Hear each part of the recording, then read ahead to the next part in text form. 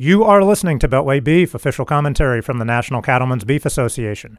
My name is Ed Frank. I am NCBA's Senior Director of Policy Communications. And joining us for the first ever, I believe, Friday episode of Beltway Beef is Allison Rivera. Allison is the Executive Director of Government Affairs here in the D.C. office. Allison, thank you for joining us again. Happy Friday.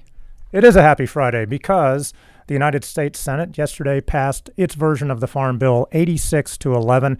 That's a much stronger vote than we had in the House last week. Certainly better than the failure to pass the bill in the House last month. Strong bipartisan support for the final product, probably mainly because it doesn't revamp the food stamp program, and it focuses really on agriculture production and the farming system in America. Allison, what was in this farm bill other than the lack of the food stamp provisions that really bogged it down in the House? And what's the outlook for cattle producers and the main priorities that we have in the farm bill this year? Absolutely. So our focus on this bill and taking a look at what happened over the last couple of days, we had a couple of focuses in the base bill. We have permanent authorization of a foot and mouth disease vaccine bank, which we are grateful for. However, unlike the House version, grateful for the permanent authorization, but there is no funding attached. And so that's a huge issue that we're going to have to tackle in conference.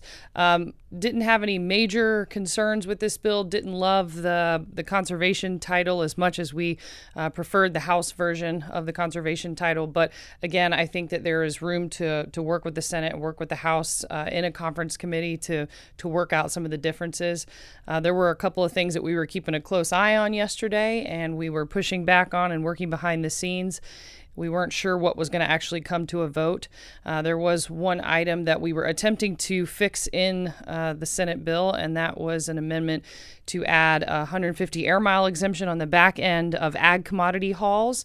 This is something that we have been working for a while, and the opportunity to add it to this farm bill came about. We had 24 bipartisan co-sponsors of this amendment, and unfortunately, we couldn't get agreement from Senator Stabenow to allow this amendment to reach the floor. So that was something that we've been spending a lot of time on, and we were very sad to see that not make it through.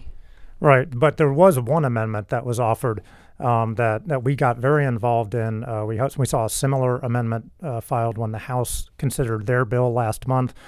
This amendment was sponsored by Senator Mike Lee from Utah and Senator Cory Booker from Newark, New Jersey, who apparently got a lot of experience as the mayor of Newark on how America's agricultural system should operate. But anyway, this amendment would have affected the beef checkoff system and all the checkoff systems. Talk a little bit about what that amendment would have done and how the debate and the vote shook out yesterday. Well, this amendment would certainly have hurt the checkoffs that are represented in the Garden State for Senator Booker, and so. Basically, this amendment would have been very harmful to the beef checkoff and many other checkoffs that are out there and that are working and benefiting our producers. And so, this amendment would have been a poison pill. And so, we are grateful that we were able to defeat it. It was a huge coalition effort. NCBA played a huge role in that, and we got a lot of members fired up.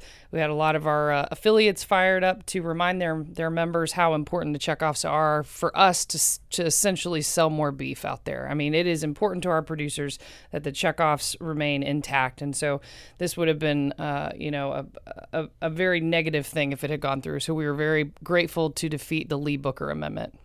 Right, and a special shout out to all of our state affiliates and all of our members who called Capitol Hill, called their senators and staffers, and made sure that they knew where we stood on this and why it was such an important thing to defeat.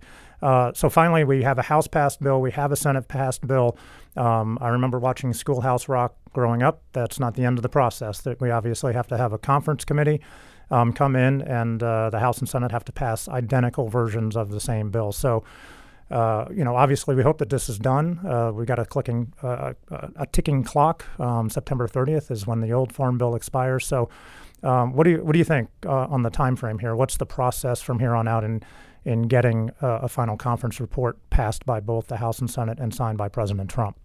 So what we're hearing is that now that both bills have passed, that after this holiday recess week for the 4th, that the staff from both sides will come back that second week of July and start working and having conversations amongst themselves.